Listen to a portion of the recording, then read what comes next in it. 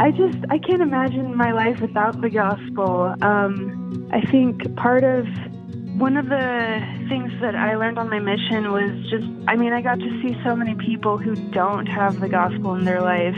And I'm just like, yeah, I don't want to live like that after seeing their lives, how messed up it is. And I don't know, just on top of that, I suffer with like depression and anxiety. And even though, the gospel doesn't cure that because it's a medical problem, I can't imagine how much harder that trial would be if I didn't know that God was real and that He's there for me. And so just going to church every week helps me to remember that He really does care about me. And often He answers my prayers through what somebody says on Sunday or just, I don't know. He just is always there to answer my prayers. Sometimes when you have been podcasting as long as I have, you forget what it was like when you were first starting out. You forget what it was like to be like, oh yeah, we published our first episode and we're so excited and everything like that. I love that about this particular episode of the Cultural Hall. Being able to visit with, and I hope I'm saying it right, she'll correct me, you'll hear me struggle through the pronunciation again, Elena Aburto, about her new podcast and what it's going to be about, what she hopes to gain from it as she steps down the stones of the podcasting experience. Excited to be able to tell you guys about her great podcast, be able to share a little bit about her with all of you and her family's experience, and can't wait for you to listen to this episode of the Cultural Hall. Also, check out her podcast, why don't you? Why don't you? Jesus land if they live righteously. It's time for another episode of the Cultural Hall. Excited to be able to have this conversation with Elena Aburto and talking about not only her life, her family, all of those things, but also talking about her brand new podcast. And I'm excited to get into that. Elena, thanks for being here.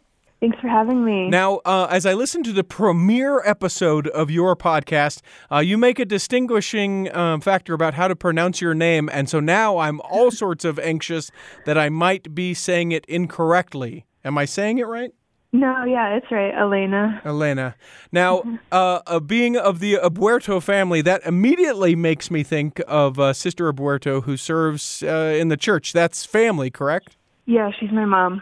Now, how, and I don't want this interview to be about her, certainly, because we're here to talk to you, but I have to know, what's that like to have mom serving in the church in such a high-profile position? It's really cool. I love being able to see how the Lord uses her, because when she's at home, she's just my mom, and she's still amazing, but when she is on an assignment, when I get to see her speak somewhere, you just see the mantle of her calling there. You know, it's like the Spirit is the one who's speaking through her, and it's not just her up there. I would be curious, what was it like for your family when she got the call? It was crazy because it was just a few days after I had gotten home from my mission that she was called, and she wasn't allowed to tell me about it. She could tell my dad, but she couldn't tell me, and so we went to General Conference together.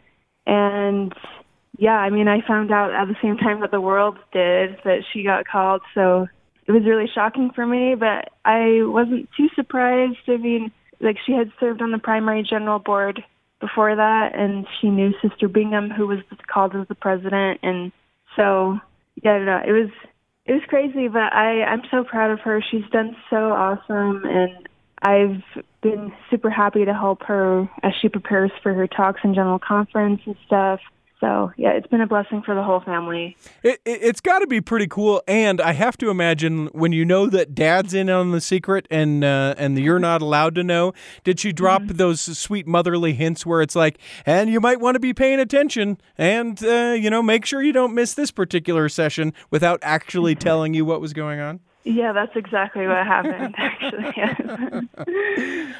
If people, I guess, don't know, we should state it, being the second counselor in the general presidency of the Relief Society, she's noted for being really, I guess, authentic and real. And that's one of the things, those seem sort of buzzwords, but that's one of the things that I appreciate with what you are doing with your podcast. Tell me the reason why you decided to start doing this. Part of it is because I just have deep conversations with my mom a lot of the times.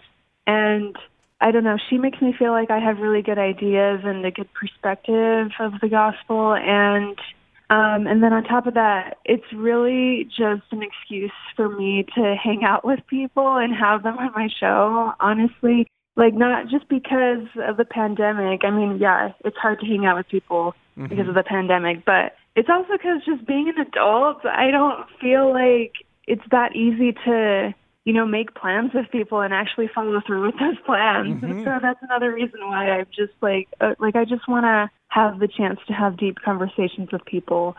So it's called the Consecrating Your Life podcast, and we'll get back into that a little bit. But tell me a little bit more about you. Where were you raised? Are you and your family converts to the church? Let's get some sort of background information.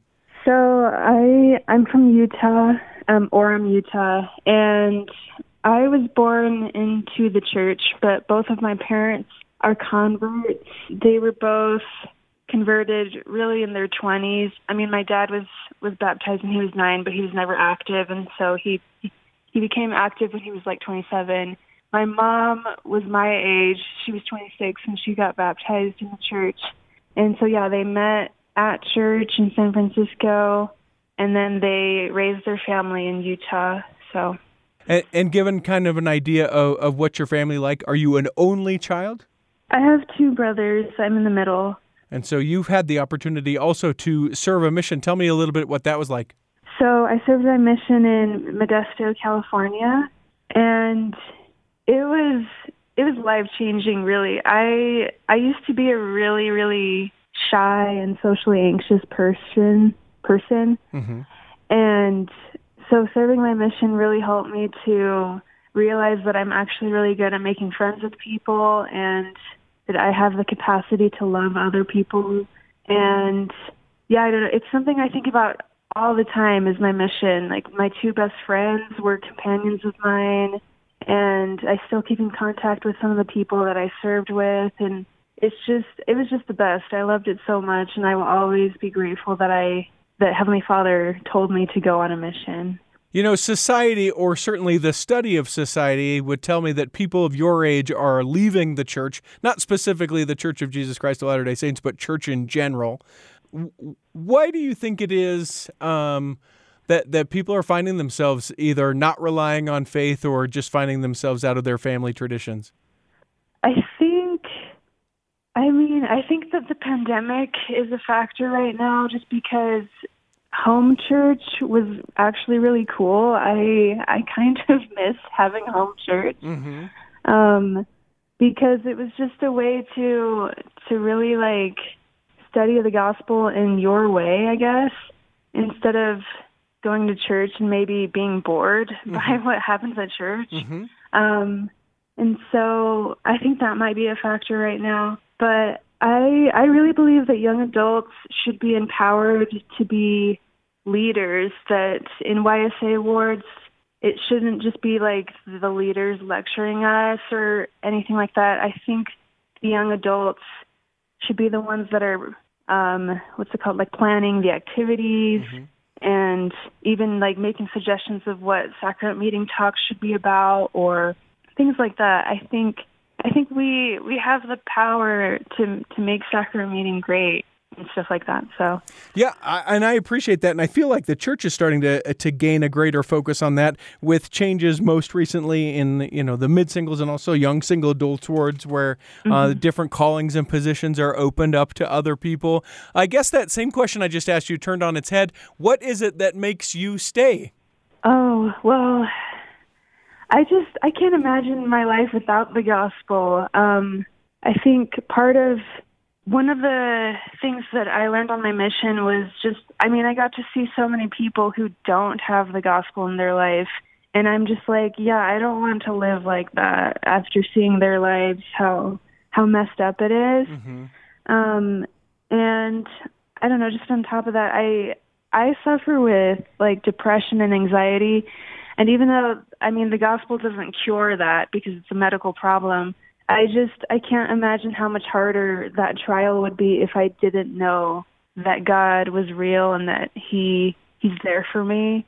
And so just going to church every week helps me to remember that He really does care about me, and often He answers my prayers through what somebody says on Sunday or just, I don't know. He just is always there to answer my prayers. So I want to take that question a little further. You talk about being able to know that God loves you and that He's there for you. Is there a particular experience?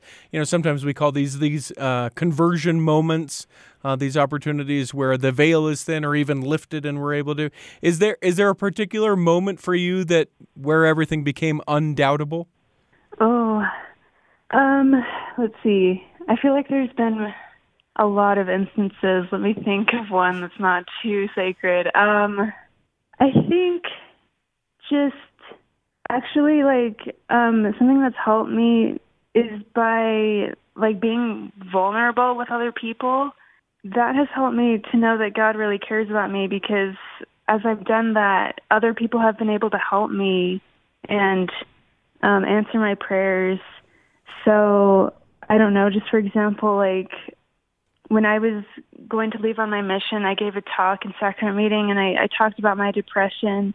And so many people came up to me afterwards and told me that I was so amazing. Some people even told me that I sounded better than most returned missionaries, even though I hadn't even left on my mission yet. And so they just made me feel like I was so amazing and so valuable, which was an answer to my prayers, because with my depression, I didn't feel like I was useless at all, useful. I didn't feel like I was a useful person. So, I don't know, just by sharing those vulnerabilities, God has shown me that I actually am stronger than I think I am. I like that particular trait, both about you and the time that we've been able to share with each other. And like I mentioned sort of at the top of this, being able to hear your mom speak in that, the very real, very serious, sometimes very sad things, both that you have shared here and that she has had the opportunity to share. Is it just the family dynamic to be that vulnerable and share, or how are you guys able to do that? Because not everybody does it. I don't know. It took me a really long time. It took me years to open up about my depression and stuff. And actually, I think the reason that my mom has been willing to do that was actually kind of by accident as well. I think during one of her first events, I think it was the BYU Women's Conference shortly after she got called, Sister Bingham asked her to mention the fact that she's been divorced. And my mom really did not want to talk about that because it's painful. And my family, we kind of pretend like we aren't a blended family. We don't talk about that ever. But Sister Bingham just asked her to reconsider because she knew that so many people were going to relate to that. And so, yes, my mom listened to her, and she mentioned the fact that she was divorced. And I think ever since then, she's just been inspired to open up about, all these other tragedies in her life. And like you said, I think that's made her so relatable because it just makes her down to earth, and she's not up there as this picture perfect leader. She's very much a real human. The fact of the matter is that everyone, maybe they haven't been through a divorce, but they've been through some tough things, and to know that, that the person that we're hearing speak to us has been through tough things, I think it makes it sort of an instant relatable kind of way. I would be curious, as she and as you and as your dad, who I enjoyed that your first episode of the Consecrating Your Life podcast, which I do want to get more into, that you sit down with your dad, being able to kind of flesh out his story as well. With all of this, you talk about consecration, the law of consecration, and you've even titled it Consecrating Your Life. why? That seems like such a heavy way to go into it. Like you could have just been like, hey, cool stories from people, or like your life focus. Why such a deep undertaking? So, I don't know. I guess my mom and I have talked about the law of consecration a little bit. This is one of the covenants that we make in the temple, and I just feel like it's not really that understood. I mean, I'm pretty sure, first of all, that, like, I didn't know that was one of the covenants that we made in the temple until I was endowed. Mm-hmm. So I think it's important, like, for youth and things like that to know that that's a really relevant part of our religion, you know? Mm-hmm. And I don't know, to me, consecrating your life means to become holy and to dedicate your time, talents, and resources to the Lord. And that is such a broad topic. I feel like that can include pretty much anything. So, like, anything that my guests come and talk to me about can fall under that umbrella of becoming holy. So that's why I decided to title it that. How have you enjoyed being a podcaster so far? It's not easy, as you probably have learned. Yeah, there was definitely a big learning curve for me, but I've enjoyed it so far. I love being able to be more intentional as I talk to people and really listen to them and be interested in what they have to say. I think that's really true for me because I don't even really like to talk. Mm-hmm. I just like to listen to people. And yeah, I don't know. I think it's just really cool to see what different people have to say consecration means to them, because that's the question I always ask at the end of the episode is like, what does it mean for you to be consecrated to Jesus Christ? And yeah, there's just so many different ways to look at it. Like, for example, my dad mentioned in his episode that it involves taking care of your body to be healthy so that you're always, like, available for the Lord when he needs you. I had never thought of it that way, and that was really insightful for me. So I'm going to steal your question and ask that question of you. What does it mean for you to consecrate your life to Jesus Christ? I think I really have learned that verse in the Bible that says something like, you need to lose yourself in order to find yourself. To me, that means you need to serve other people, forget about yourself, turn outward and reach out instead of turning inward, only thinking about yourself. I feel like that has helped me to be happy and to find purpose in my life. And so, yeah, I think to consecrate your life means to be Christ-like in that you're always thinking of other people. So I also enjoyed your honesty within the first episode of your podcast where you're like, listen, I just want to talk to people. Is that what people can anticipate moving forward? And are you doing it weekly? What's the plans? What's the future for the Consecrating Your Life podcast? Yeah, I am going to be interviewing guests from here on out. And I honestly am not sure if I want to pressure myself to do it weekly. I don't know if you know Nick Galetti, right? So one of the advice that he gave me is that I don't necessarily have to pressure myself to do that, because it should be more about, like, releasing it when I want to, I guess. Like, that way I'm podcasting because I want to and not because I feel like I have to. And I actually thought that was really good advice. Sure. So I can't promise that, but yeah, for right now, I'm going to try to do it weekly. But once I start going back to grad school, I don't know if I'll have time to do it weekly. So yeah, just stay tuned, I guess. Now tell me about grad school. What are you going to grad school for? So I'm going to grad school for secondary education. I got my undergraduate degree in music with piano as my instrument, so I'm trying to become a music teacher. Now, I have to ask you, will you take a microphone and recording device as you go to work, maybe with your mom as she's visiting around some of the other ladies? Will you have an opportunity to visit with some of the other Relief Society folk, or are you sort of verboten from that? Yeah, eventually I will have connections. Like, the church, how do I say this? they need to have permission from the church if they're still serving in a heavy calling like that. Mm-hmm.